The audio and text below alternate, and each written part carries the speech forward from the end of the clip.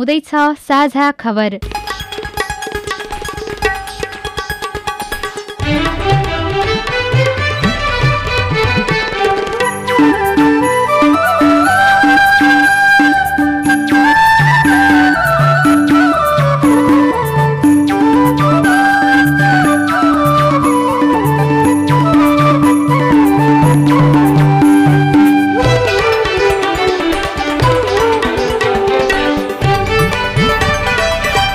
शुभ प्रभात। यो सीआईएन को साझा खबर हो। स्नेहा कर्णसँगै लील प्रकाश चन्दको तपाईलाई स्वागत छ। सामुदायिक रेडियोबाट देशैभरि एकैसाथ प्रसारण भइरहेको साझा खबर सीआईएन खबर.com र मोबाइल एप सीआईएनबाट पनि सुन्न सकिन्छ।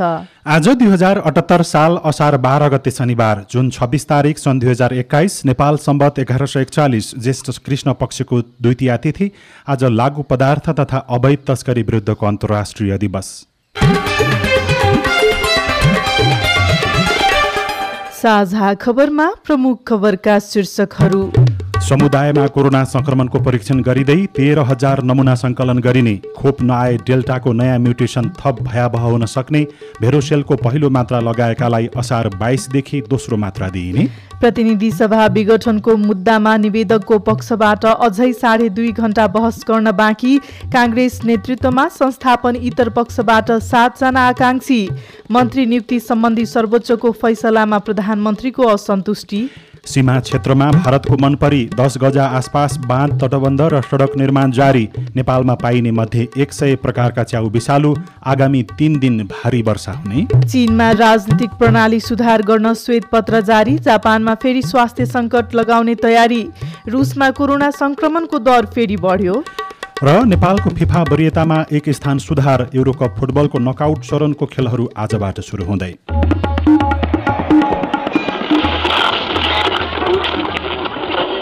सयौं रेडियो, हजारौं रेडियो कर्मी र करोडौं नेपालीको माझमा यो हो सामुदायिक सूचना नेटवर्क सीआईएन। साझा खबरको सबैभन्दा सुरुमा समुदायमा कोरोना संक्रमणको परीक्षण गरिँदै गरेको प्रसङ्ग। सरकारले कोरोना संक्रमण दर स्थिर अवस्थामा रहेको बेला मुलुकका 7वटै प्रदेशमा सेरो प्रिभेलेन्स सर्वे गर्ने भएको छ। स्वास्थ्य तथा जनसङ्ख्या मन्त्रालयका प्रवक्ता डाक्टर कृष्ण प्रसाद पौडेलका अनुसार संक्रमणको अवस्था अध्ययन गर्न आगामी सातादेखि प्रिभेलेन्स सर्वे गर्न लागि हो।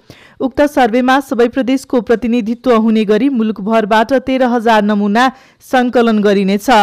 विभिन्न उमेर समूहमा रगत परीक्षण गरिनेछ। यसबाट कुन उमेर समूहमा र कुन ठाउँमा बढी संक्रमण थियो भन्ने जानकारी प्राप्त हुनेछ।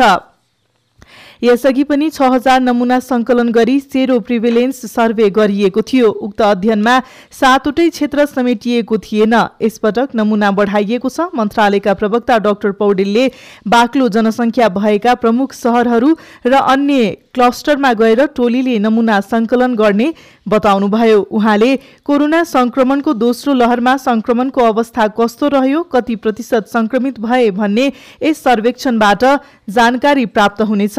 कोरोना विरुद्ध प्रतिकार्यका लागि योजना बनाएर कार्यान्वयन गर्न यसले सहयोग गर्ने पनि उहाँले बताउनुभयो। यसैबीच कोरोना विरुद्धको खोपको अभावमा कोभिड-19 को तेस्रो लहर आउने अवस्थामा डेल्टाको नयाँ म्युटेसनले धेरै प्रभाव पार्ने विज्ञहरूले बताएका छन्। हाल नेपालमा दोस्रो लहर फैलिएको डेल्टा भेरिएन्टको अर्को रूप फेला परेको छ। डेल्टा B.1.617.2 भेरिएन्टको विकसित रूप AY.1 भेरिएन्ट यसै साता नेपालमा पुष्टि भएको हो। यो म्युटेसनको नाम K417N दिइएको छ। छिमेकी भारत लगायत 11 मुलुकमा डेल्टाको नयाँ म्युटेसन देखिएको छ। हालसम्म 9वटा नमुनामा देखिएको डेल्टाको नयाँ म्युटेसन बढी संक्रामक रहेको स्वास्थ्य मन्त्रालयका एपिडेमियोलोजी तथा रोग नियन्त्रणका महाशाखाका निर्देशक डाक्टर कृष्ण पौडेलले जानकारी दिनुभयो। यसैबीच सरकारले कोरोना भाइरस विरुद्धको भेरोसेल खोपको पहिलो मात्रा लगाएकाहरूलाई असार 22 गतेदेखि दोस्रो मात्राको खोप दिने जानकारी गराएको छ। भेरोसेलको पहिलो मात्रा यही जेठ 25 गतेदेखि 29 गतेसम्म देशभर दिएको थियो। 60 देखि 64 वर्ष उमेर समूहका नागरिकका साथै अन्य उमेर समूहका व्यक्तिले पनि भेरोसेलको पहिलो मात्राको खोप लगाएका थिए। कोरोनाका कारण बितेको 24 घण्टामा देशभर 27 जनाको मृत्यु भएको छ। कोरोनाका कारण देशभर हालसम्म 8,945 जनाको मृत्यु भइसकेको छ। पछिल्लो 24 घण्टामा 2,476 जनामा कोरोना भाइरस संक्रमण पुष्टि भएको छ। स्वास्थ्य मन्त्रालयका अनुसार 9,586 नमुनाको PCR परीक्षण गर्दा 1,721 जना र 4,765 जनाको एन्टिजेन परीक्षण गर्दा 755 जना गरी 2,476 जनामा कोरोना भाइरसको संक्रमण पुष्टि भएको हो। हिजो 5,455 जना निको भएका छन्। मन्त्रालयका अनुसार 5,76,413 संक्रमण मुक्त भइसकेका छन्। हाल देशभर 45,794 जना सक्रिय संक्रमित रहेका छन्। सरकारले भने खाडी देशमा काम गर्न जाने कामदारका लागि खोपको व्यवस्था गर्न नसके वैदेशिक रोजगार धराशयी हुने जोखिम बढेको छ। खाडीका मुलुकहरूले खोप लगाएका कामदार मात्र लैजाने आदेश जारी गरेपछि नेपाली श्रमिक जान नपाउने भएका हुन्। संयुक्त अरब इमिरेट्स UAE-मा गत वैशाख 23 देखि नेपालबाट कामदार सहितको यात्रुलाई प्रवेश निषेध गरिएको छ। अब राजनीतिक प्रसंग। सर्वोच्च अदालतमा चलिरहेको प्रतिनिधि सभा विघटन विरुद्धको बहसमा कानून व्यवसायीले राष्ट्रपतिकै बदनियत भएको दावी गर्दै न्यायिक पुनरावलोकन हुनुपर्ने माग गरेका छन्। 3 दिनदेखि चलिरहेको बहसमा विघटित प्रतिनिधि सभाका सदस्य एवं विपक्षी दलका नेता शेरबहादुर देउवा सहित 146 जना रिट निवेदक पक्षका कानून व्यवसायीले राष्ट्रपतिले कर्तव्य पालना नगरी बदनियतपूर्ण तरिकाले संसद विघटन गरेको जिकिर गरेका छन्। सबैजसो कानून व्यवसायीले केपी शर्मा ओलीलाई नै प्रधानमन्त्रीमा निरन्तरता दिने नियतले राष्ट्रपतिले 149 जना सांसदको हस्ताक्षरमा सरकार गठनको आधार नभेटेको दावी दोहोर्याएका छन्। संविधानको धारा 76(5) अनुसार कुनै दलले नभई सांसदहरूले प्रधानमन्त्री चुन्ने दावी कानून व्यवसायीले गरेका छन्। यसैबीच प्रतिनिधि सभा विघटनको मुद्दामा संवैधानिक इजलासमा हिजो वरिष्ठ अधिवक्ता श्रीहरि अर्याल, अधिवक्ता डाक्टर दिनमणि पोखरेल, सुनिल पोखरेल, टीकाराम भट्टराई, वरिष्ठ अधिवक्ता मुक्ति प्रधान र गोपाल कृष्ण घिमिरेले बहस गर्नुभयो। रिट निवेदकको तर्फका कानून व्यवसायीलाई छुट्याएको समय अब 2 घण्टा 35 मिनट बाँकी छ। रिट निवेदक तर्फका कानून व्यवसायीको बहस भने भोलि सकिनेछ। प्रधान न्यायाधीश चोलेन्द्र शमशेर जबराले इजलासमा रिट निवेदकका कानून व्यवसायीलाई 2 घण्टा 35 मिनट समय बाँकी रहेको जानकारी गराएर हिजोको इजलास स्थगित गर्नुभएको थियो। प्रधानमन्त्री केपी शर्मा ओलीले भने मन्त्री नियुक्ति सम्बन्धी सर्वोच्च अदालतको फैसलामा प्रश्न उठाउनु भएको छ। शुक्रबार एउटा किताब सार्वजनिक गर्ने कार्यक्रममा बोल्दै प्रधानमन्त्री ओलीले माओवादी केन्द्रका अध्यक्ष पुष्पकमल दाहालको दाबी र सर्वोच्चको फैसला नमिलेको बताउनु भएको हो। सर्वोच्चको फैसला हुनु 1 दिन अघि धादिङमा माओवादी केन्द्रका अध्यक्ष दाहालले मन्त्री परिषद विस्तार अदालतले बदर गर्ने भनिदिएको भनाइतर्फ संकेत गर्दै ओलीले कुखुरा हराएको अघिल्लो दिन धादिङमा कसरी स्याल करायो भनेर प्रश्न गर्नुभएको थियो। नेपाली कांग्रेसको सभापतिका लागि 12 जनाले दावी गरेका छन्। वरिष्ठ नेता रामचन्द्र पौडेल पक्षमा मात्रै 8 जना दावेदार रहेका छन्। सभापति शेरबहादुर देउवा पक्षमा देउवा सहित विमलेन्द्र निधि र गोपालमान श्रेष्ठको दावी रहेको छ। कृष्ण प्रसाद सिटौला समेत सभापतिको चर्चामा रहनु भएको छ। हिजो भएको पौडेल पक्षको भेलामा 8 जनाले सभापतिका लागि दावी गरेका छन्। स्वयं पौडेल, महामन्त्री डाक्टर शशाङ्क कोइराला, पूर्व महामन्त्री प्रकाशमान सिंह, डाक्टर शेखर कोइराला, सुजाता कोइराला, अर्जुन नरसिंह केसी, डाक्टर रामशरण महतले दावी गरेका हुन्। यस्तै युवा नेता कल्याण गुरुङले पनि आफू सभापतिको उम्मेद्वार हुने घोषणा गर्नु भएको छ। पौडेलले आफू एक पटक मात्रै चुनाव लड्ने भन्दै सहयोगका लागि आग्रह गर्नु भएको छ।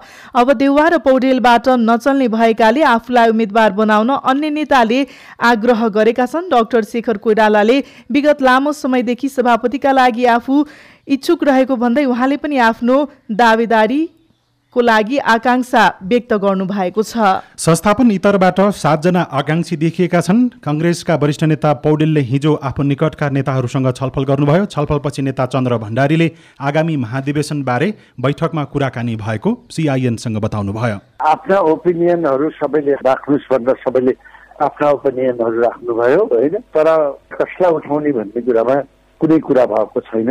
र जहाँसम्म हाम्रो सम्बन्धको तर्फबाट हामी एकै ठाउँ हुन्छौँ, सभापति तपाईँहरू बन्नुहोस् र अरू पदहरूको निम्ति युवाहरूले आफै निर्णय गर्छन् भन्ने कुरा भयो। कांग्रेसको आसन्न महाधिवेशनमा सभापतिका आकांक्षी नेताहरू उपसभापति विमेन्द्र निधि, महामन्त्री शशाङ्क कोइराला र पूर्व महामन्त्री प्रकाशमान सिंह बीच पनि हिजो भेटवार्ता भयो। पछिल्ला समयमा ती तीन नेता बीचमा सभापति देउबाको विरुद्धमा अगाडि बढ्ने गरी रणनीति तयारी भइरहेको नेताहरूले बताएका छन्। मनसुनी वायुको प्रभावले आगामी 3 दिन देशका विभिन्न भागमा हल्कादेखि मध्यम वर्षा हुने मौसमविदहरूले बताएका छन्। मौसम पूर्वानुमान महाशाखाका अनुसार हिजो देशका अधिकांश भूभागमा सामान्य बदली रही प्रदेश 1 बागमती, गण्डकी र लुम्बिनी प्रदेशका थोरै स्थानमा हल्कादेखि मध्यम वर्षा भएको छ। महाशाखाले आउने 24 घण्टामा प्रदेश नम्बर 1 र बागमती प्रदेशका केही स्थानमा मेघ गर्जन र चट्याङ सहित भारी वर्षाको सम्भावना रहेको र नदी नाला तथा खहरे खोलामा पानीको सतह बढ्न सक्ने भएकाले सचेत रहन अनुरोध गरेको छ। मौसमविद प्रतिभा मानन्दरले सीआईएनलाई जानकारी दिनुभयो। प्रदेश 1, 2 र बागमतीको लागि छ कतै कतै भारी वर्षा हुने हैन। पर्सिको लागि फेरि यस्तै 1, 2, 3, 4, 5 मै चाहिँ यो भारी वर्षा हुने सम्भावना छ। तीनै दिन नै यो सामान्यदेखि पूर्णै बदलिरहने अवस्था छ। वर्षा हुने बेला पनि यो मेघगर्जन चट्याङ सहित वर्षा हुने सम्भावना छ हैन। त्यसै कारणले 3 दिनै यो सुध्रिने अवस्था चाहिँ छैन, बदली नै हुन्छ हैन। सतर्क हुन चाहिँ हामी सबैलाई जानकारी गराउँछ।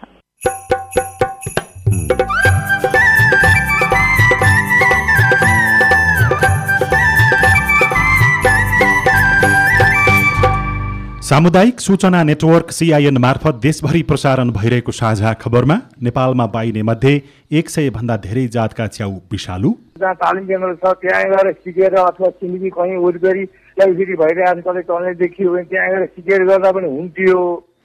सीमा क्षेत्रमा भारतको मनपरी 10 गजा आसपास बाँध, तटबन्ध र सडक निर्माण जारी। चीनमा राजनीतिक प्रणाली सुधार गर्न श्वेतपत्र जारी लगायतका खबर बाँकी नै छन्। सीआईएनको साझा खबर सुन्दै गर्नुहोला। नमस्कार मेयर साहब। नमस्कार म्याडम। नमस्कार मेयर साहब, नगरपालिकामा विकास निर्माणका योजना त गजबै ल्याउनु भयो, तर के म्याडम, तपाईलाई चित्त बुझेन कि? विकास निर्माणको काम त राम्रै भइरहेको छ, तर नगरभित्र बाल श्रम प्रयोग गरेको गुनासो पनि सुनिन्छ नि। के कसरी अनुगमन गर्दै हुनुहुन्छ? हो म्याडम, हामीले पनि बालबालिकाहरूलाई श्रमयुक्त काममा लगाएको केही घटनाहरू भेटेका छौँ। यसरी बाल श्रम गराउनेहरूलाई सचेत गराउनुका साथै कानून बमोजिम कारबाही पनि गरिरहेका छौँ। हो नि मेयर साहब, बाल श्रम निवारणको लागि 18 वर्ष मुनिका बालबालिकाहरूलाई कुनै पनि श्रमयुक्त काममा लगाउनु हुँदैन र बाल श्रम गराउनु कानून विपरीत हो म्याडम, बाल बालिकाहरूको उज्जवल भविष्यका लागि बाल श्रम निवारण गर्नै पर्छ। बाल श्रम निवारण गर्ने हामी सबैको जिम्मेवारी हो। बाल श्रम गराउनु सामाजिक अपराध हो। बाल बालिकालाई श्रममा लगाउनु कानून बमोजिम दण्डनीय हुन्छ। बाल श्रम नगराउँ। श्रम, रोजगार तथा सामाजिक सुरक्षा मन्त्रालय। शरीर हुन्छ अङ्ग भङ्ग जसले तेजाब छर्छ, ती व्यक्तिले कानूनन्त दण्ड भोग्नै पर्छ।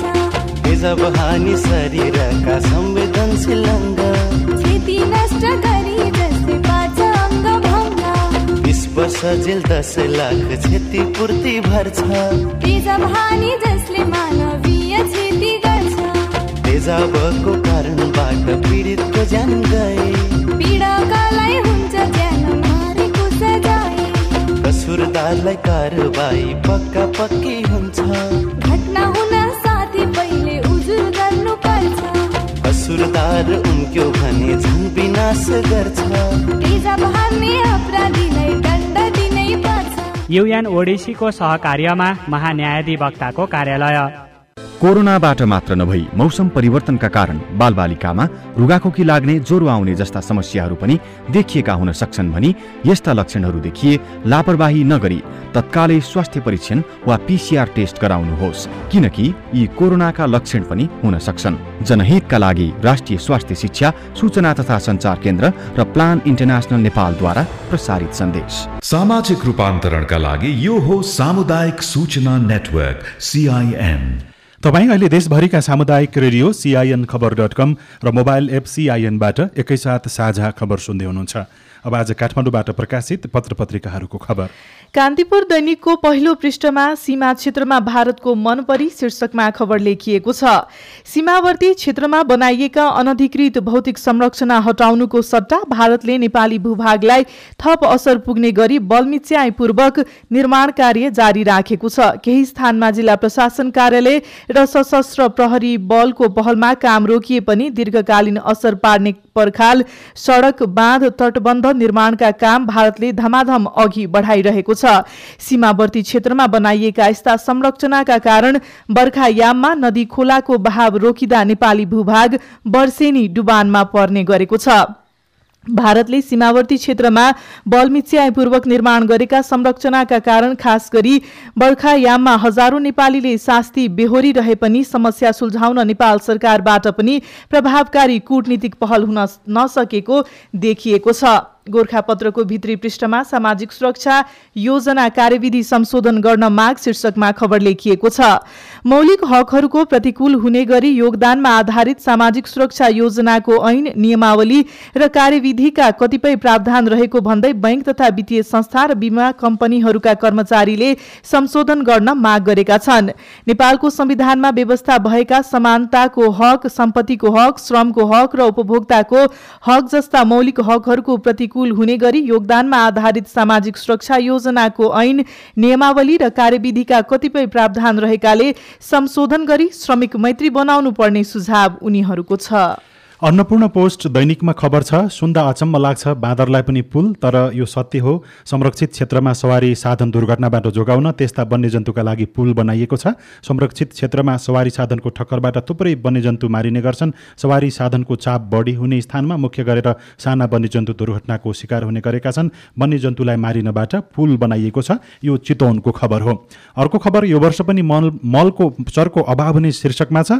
धान बालीका लागि आवश्यक पर्ने रासायनिक मलको चरको अभाव हुने भएको छ। साउनको दोस्रो सातादेखि धान गोडेर मल हाल्नेको समयमा युरिया मलको अभाव हुने देखिएको हो। मल आपूर्तिका लागि आह्वान गरिएको ग्लोबल टेन्डरमा कुनै पनि आपूर्तिकर्ता सहभागी भइसकेका छैनन्। नयाँ पत्रिका दैनिकको भित्री पन्नामा कोभिड-19ले होमस्टे व्यवसाय धराशयीमा अवस्थामा पुगेको खबर छ। कोही पूर्वाधार विस्तारमा त कोही अलमलमै देखिएका छन्। कोरोनाको मारमा थारू होमस्टे पनि देखिएको छ।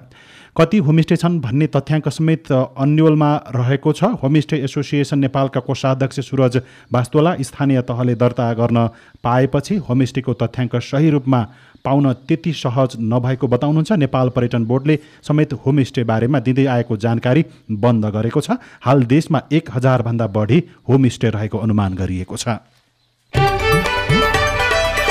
साझा खबरमा अब हेलो CIN सीता शर्माबाट।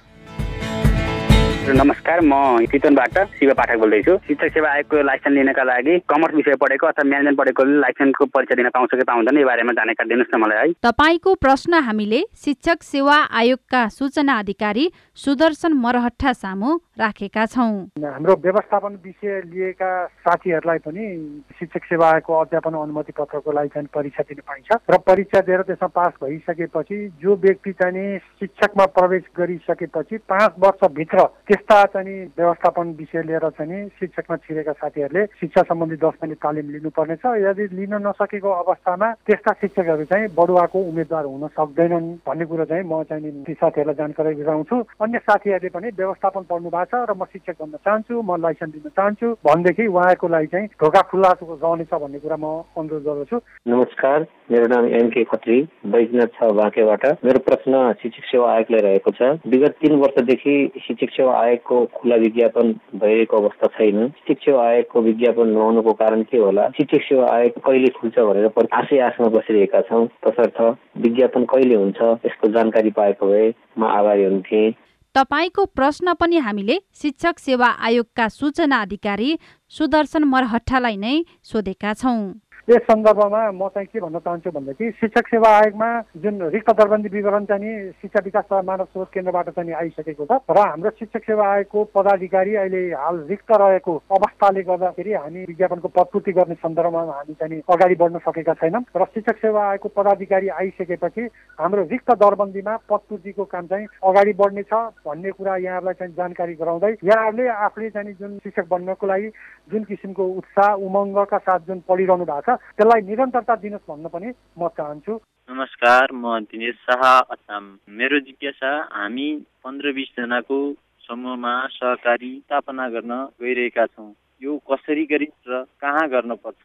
जवाफ दिँदै हुनुहुन्छ सहकारी विभागका सूचना अधिकारी सुरेन्द्र राज पौडेल। सहकारी खोल्ने भनेको चाहिँ बचत ब्याङ्कको सहकारी संस्था खोल्न सकिँदैन। अन्य किसिमको सहकारी संस्था खोल्नु पर्यो भने आफ्नो स्थानीय तहमा गएर खोलियो। त्यसको दर्ताको प्रक्रियाको लागि त्यसको चाहिँ के चाहिन्छ भन्ने कुरोमा विभागको वेबसाइटमा दर्ता दिग्दर्शन भनेर हामीले राखेका छौँ। हाम्रो विभागको वेबसाइट भिजिट गर्न भन्नुहोस्, त्यो भइदियो भने चाहिँ सबै विषय त्यहीँबाट खोल्छ। तपाईँ जुनसुकै बेला हाम्रो टेलिफोन नम्बर 015260-646 मा फोन गरेर दिएको निर्देशन अनुसार आफ्ना प्रश्न, प्रतिक्रिया र गुनासो रेकर्ड गराउन सक्नुहुनेछ। अब विदेशको खबर। रुसमा फेरि 20,000 भन्दा बढी नागरिकमा कोरोना भाइरसको संक्रमण देखिएको छ। रुसमा गएको 24 घण्टा यता 20,393 जना नागरिक संक्रमणमा परेको त्यहाँका सञ्चार माध्यमहरूले बताएका छन्। यो समेत गरी हालसम्म त्यहाँ 54,09,000 भन्दा बढी कोरोना भाइरसका संक्रमित भेटिएको जानकारी दिएको छ।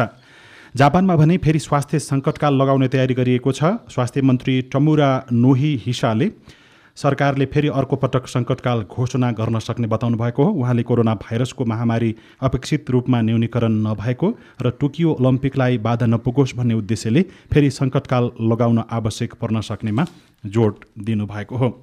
चीनमा राजनैतिक प्रणाली सुधार गर्न श्वेतपत्र जारी गरिने भएको छ। चीनले आफ्नो राजनैतिक प्रणालीलाई अझ परिष्कृत र विशिष्ट पहिचान सहितको बनाउन श्वेतपत्र सार्वजनिक गरेको हो। चीनको राज्य परिषदले शुक्रबार चीनको राजनैतिक दल सम्बन्धी प्रणाली सहयोग र परामर्श नामको श्वेतपत्र सार्वजनिक गरेको छ। श्वेतपत्रमा चिनिया कम्युनिस्ट पार्टीको नेतृत्वमा बहुदलीय सहयोग र राजनैतिक परामर्श प्रणालीलाई थप मजबुत बनाउने तथा यसलाई चीनको राजनैतिक संरचनाको आधारभूत तथ्यका रूपमा अङ्गीकार गरिने उल्लेख गरिएको छ।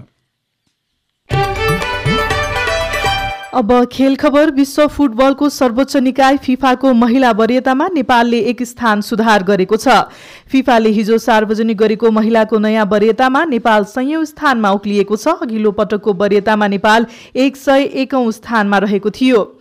एसियाली राष्ट्रको वरीयतामा भने नेपाल 21औं स्थानमा रहेको छ। नेपाल भलिबल संघले मनवीर त्यालको संयोजकत्वमा खेलाडी छनौट समिति गठन गरेको छ। संघको हिजो बसेको केन्द्रीय समिति बैठकले एसियन महिला सिनियर च्याम्पियनसिपको खेलाडी छनौटका लागि छन्त्यालको संयोजकत्वमा समिति गठन गरेको हो र 16औं संस्करणको युरोकप फुटबलको नकआउट चरण अन्तर्गत आजबाट खेलहरू सुरु हुँदैछन्। नकआउट चरण अन्तर्गत आज राति 2वटा खेलहरू हुनेछ। पहिलो खेलमा वेल्स र डेनमार्क बीच राति 9:45 मा र दोस्रो खेलमा इटाली र अस्ट्रिया बीचको खेल राति 12:45 मा सुरु हुनेछ। जंगली विषालु च्याउ चिन्ने विधि र प्रक्रिया रेडियो रिपोर्ट। अरू खबर र कार्टुन पनि बाँकी नै छ। CIN को साझा खबर सुन्दै गर्नुहोला।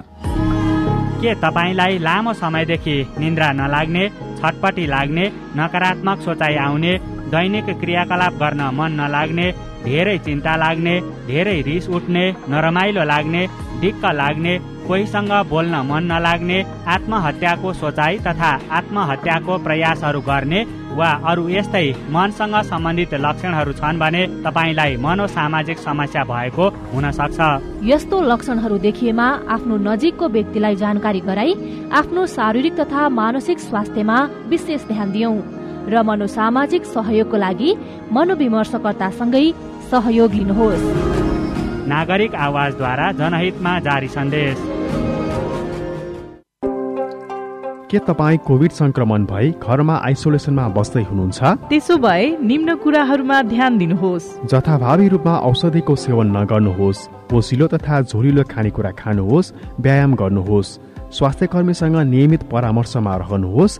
कोभिड-19 सम्बन्धी परामर्शका लागि 1133 र 1115 सम्पर्क गर्नुहोस्। वर्ल्ड भिजन इन्टरनेशनल नेपाल र CIN। सामाजिक रूपान्तरणका लागि यो हो सामुदायिक सूचना नेटवर्क CIN। साझा खबरमा अब विषालु च्याउ पहिचान गर्ने तरिका। विभिन्न आकार, प्रकार, स्वरूप र रंगमा पाइने च्याउ मिठो पनि हुन्छ, तर यसको गुण नचिनी खाँदा च्याउले ज्यानै लिन सक्छ। जंगलमा पाइने विषालु च्याउ खाएर नेपालमा वर्षेनी कतिजनाको मृत्यु हुन्छ यकिन तथ्याङ्क त छैन, तर च्याउ खाएकै कारण मृत्यु हुने र बिरामी पर्ने क्रम दोहोरिरहन्छ। झिल्केटोल उदयपुरका विमल दनवार वर्षायाम लागेसँगै जंगलमा थरी थरी जातका च्याउ पाइने भएकाले उहाँ च्याउ टिप्न जंगल गइरहनुहुन्छ। गाउँका सबै जसोले जंगली च्याउ खान्छन्, तर च्याउको गुणस्तरीयतामा भने ध्यान दिएको पाइँदैन। दिन गरेर होइन, परम्परागत जस्तै बजारले अब ल्याएर होइन त्यस्तो च्याउ चाहिँ खानुहुन्छ भनेर देखाउनुहुन्छ नि त होइन, अनि त्यस्तो च्याउ चाहिँ ल्याएर खाइन्छ। काठमै पलाउने सखुवाको उसमा पलाउने त्यो चिनिहाल्ने थियो क्या, आफै राम्रोसँग पखालेर खानु पर्यो। देशभरि जस्तो मकवानपुरको राक्सिराङ गाउँपालिकामा पनि जंगली च्याउ खाने चलन छ। जंगलमा पाइने विषालु च्याउ खाएकै कारण गाउँपालिकाको वडा नम्बर 9 मा यसपटक 7 जना बिरामी परिसके। वर्षेनी 2-3 जनाको मृत्यु हुने गरेको छ। गाउँपालिकाका अध्यक्ष राजकुमार मल्ल विषालु च्याउको पहिचान नगरी खाँदा मानिसहरू बिरामी पर्ने गरेको बताउनुहुन्छ। जंगललाई नि खाने जामेली भएको छ र हामीले त्यो कुरोमा सोच बनाएका छौँ। आगामी दिनमा चाहिँ जंगली च्याउहरू यसरी बन्तरी खान हुन्न भनेर चाहिँ यसलाई चाहिँ एउटा विज्ञद्वार ल्याएर चाहिँ हामी ठाउँ ठाउँमा एउटा कार्यक्रम गर्ने योजना पनि हामी तयारी गरेका छौँ। नेपालमा 1300 प्रकारका च्याउ पाइन्छ। तीमध्ये झण्डै 100 प्रकारका च्याउ अत्यन्तै विषालु प्रकारका हुन्छन्। नेपालमा पाइने मध्ये 147 प्रकारका च्याउ मात्रै खान योग्य छ, तर खान योग्य र विषालु च्याउ चिन्न नसक्दा धेरै नोक्सानी हुने गरेको छ। सामान्यतया हेर्ने बित्तिकै च्याउ विषालु हो कि होइन छुट्याउन सकिँदैन। खान मिल्ने च्याउको पहिचान कसरी गर्ने? च्याउ विज्ञ डाक्टर महेश कुमार अधिकारी। आयुर्वेदले चाहिँ सबैसँग च्याउ नखाऊ भन्छ, परालमा उम्रेको च्याउ खाऊ भन्छ है। परालमा कुनै कुनै च्याउहरू फेरि नखाने च्याउहरू पनि छन्। यो पाश्चात्य सभ्यतामा त्यसरी विषालु च्याउ छुट्याउने तरिका अहिलेसम्म निकालेको छैन, कसैले पनि निकालेको छैन कि। त्यसैले यो चिनिराखेका मान्छेले ल्याएको छ, खाइराखेका छ, खाने च्याउ हो भनेर खाएर देखाउँछ भने त्यो खाने, नभए नचिनिकन नखाने। तिखर गन्ध आउने, बैजनी तथा गाढा रातो रंग वा रंगहीन च्याउहरू विषालु हुन्छन्। हेर्दा आकर्षक देखिने र किरा नलाग्ने च्याउहरू पनि विषालु हुन सक्छ। च्याउ पानीमा डुबाउँदा पानी निलो अथवा कालो भएमा भाँडामा नै रंग सरेको देखिएमा पनि त्यस्ता च्याउ विषालु हुन सक्छ। तर ल्याबमा नजाँची यसको गुणस्तरीयता पत्ता लगाउन भने नसकिने च्याउ विज्ञ हरिहर अधिकारीको भनाइ छ। च्याउ पनि PhD गर्ने मान्छेले पनि अब ल्याब टेस्ट नगरिकन यो विषालु हो होइन भन्न गाह्रो पर्छ होइन। अब यसको लागि उहाँले के छ भने च्याउ खाने इच्छा लाग्छ भने अब कृषि केन्द्र अथवा गाउँपालिका अथवा जहाँ तालिम केन्द्र छ त्यहाँ गएर सिकेर अथवा चिनी कहीँ वरिपरि च्याउफेरि भइरहेको छ कतै चल्ने देखियो भने त्यहाँ गएर सिकेर गर्दा पनि हुन्थ्यो। सकेसम्म आफूले नचिनेको च्याउ खानु हुँदैन भने 2 थरी च्याउलाई एकसाथ मिसाएर खान हुँदैन। यदि च्याउ खाएकै कारण स्वास्थ्यमा कुनै समस्या आइहालेमा जति सक्दो छिटो अस्पताल जानुपर्छ। सुशीला श्रेष्ठ, CIN काठमाडौँ। अब केही खबर संक्षेपमा। पश्चिम नवलपरासीका विभिन्न सीमावर्ती नाकाबाट छिरेका खेत रोप्ने भारतीय श्रमिकलाई फेरि आफ्नै देशमा फिर्ता पठाइएको छ। सीमावर्ती नाकामा आउजाउमा रोक लगाइए पनि करिब 2000 भन्दा बढीको संख्यामा भारतीय श्रमिक जिल्ला छिरेको खबर पाएपछि उनीहरूलाई उतै फर्काइएको हो। चितवनमा कोरोना संक्रमण रोक्न निषेधाज्ञा जारी गरिएपछि झण्डै 11 करोड भन्दा बढी लिटर दूध खेर गएको किसानहरूले बताएका छन्। विगत 8 वर्षदेखि खोरमा थुनिएका 12 वर्षीय फिदिमका एकजना बालकको उद्धार गरिएको छ। हामी साझा खबरको अन्त्यमा आइपुगेका छौं। सामुदायिक रेडियो प्रसारक संघद्वारा सञ्चालित CIN को बिहान 6 बजेको साझा खबर सक्नु अघि मुख्य खबर फेरि एकपटक। समुदायमा कोरोना भाइरसको प्रभावको परीक्षण गरिँदै 13,000 नमुना सङ्कलन गरिने, खोप नआए डेल्टाको नयाँ म्युटेसन थप भयावह हुन सक्ने, भेरोसेलको पहिलो मात्रा लगाएकालाई असार 22 देखि दोस्रो मात्रा दिइने। प्रतिनिधि सभा विघटन विरुद्धको मुद्दामा निवेदकको पक्षबाट अझै 2.5 घण्टा बहस गर्न बाँकी। काङ्ग्रेस नेतृत्वमा संस्थापन इतर पक्षबाट 7 जना आकांक्षी। मन्त्री नियुक्ति सम्बन्धी सर्वोच्चको फैसलामा प्रधानमन्त्रीको असन्तुष्टि। सीमा क्षेत्रमा भारतको मनपरी 10 गज आसपास बाँध, तटबन्ध र सडक निर्माण जारी। नेपालमा पाइने मध्ये 100 प्रकारका च्याउ विषालु। आगामी 3 दिन भारी वर्षा हुने। चीनमा राजनीतिक प्रणाली सुधार गर्न श्वेतपत्र जारी। रुसमा फेरि कोरोना संक्रमणको दर बढ्दै। र नेपालको फिफा वरियतामा 1 स्थान सुधार। साझा खबरको अन्त्यमा कार्टुन हामीले राजधानी दैनिकमा उत्तम नेपालले बनाउनु भएको कुरै शीर्षकको कार्टुनलाई लिएका छौँ। यहाँ व्यङ्ग्य गर्न खोजिएको छ। बाढी प्रभावित क्षेत्रमा राहत बाँड्न जाने नाउँमा हेलिकप्टर समेत चढ्ने गरिएको छ। त्यसैतर्फ व्यङ्ग्य गर्न खोजिएको छ। 2 जना व्यक्ति टेलिफोनमा कुरा गर्दै अगाडि बढिराखेका छन्। उनीहरूले छेउमा 7-8 पोका जति केही सामग्री राखेका छन्। त्यहाँ बिस्कुट लगायतका केही सामग्री भनेर लेखिएको छ। ती व्यक्तिले टेलिफोनमा कुराकानी गरिरहेका छन्। तल चाहिँ यस्तो लेखिएको छ, 2 पोका राहतको व्यवस्था भयो, हेलिकप्टर पाउना साथ तुरुन्तै वितरण गर्छौँ हेलम्बु र मेलम्चीमा। हवस् त, प्राविधिक साथी सुभाष पन्तलाई धन्यवाद। अहिलेलाई लील प्रकाश चन्द्र स्नेहा कर्ण बिदा भयौँ। तपाईँको आजको दिन शुभ होस्। नमस्कार। यसपछि देशभरिका सामुदायिक रेडियोबाट कार्यक्रम सोधी खोजी प्रसारण हुनेछ। सुन्ने प्रयास गर्नुहोला।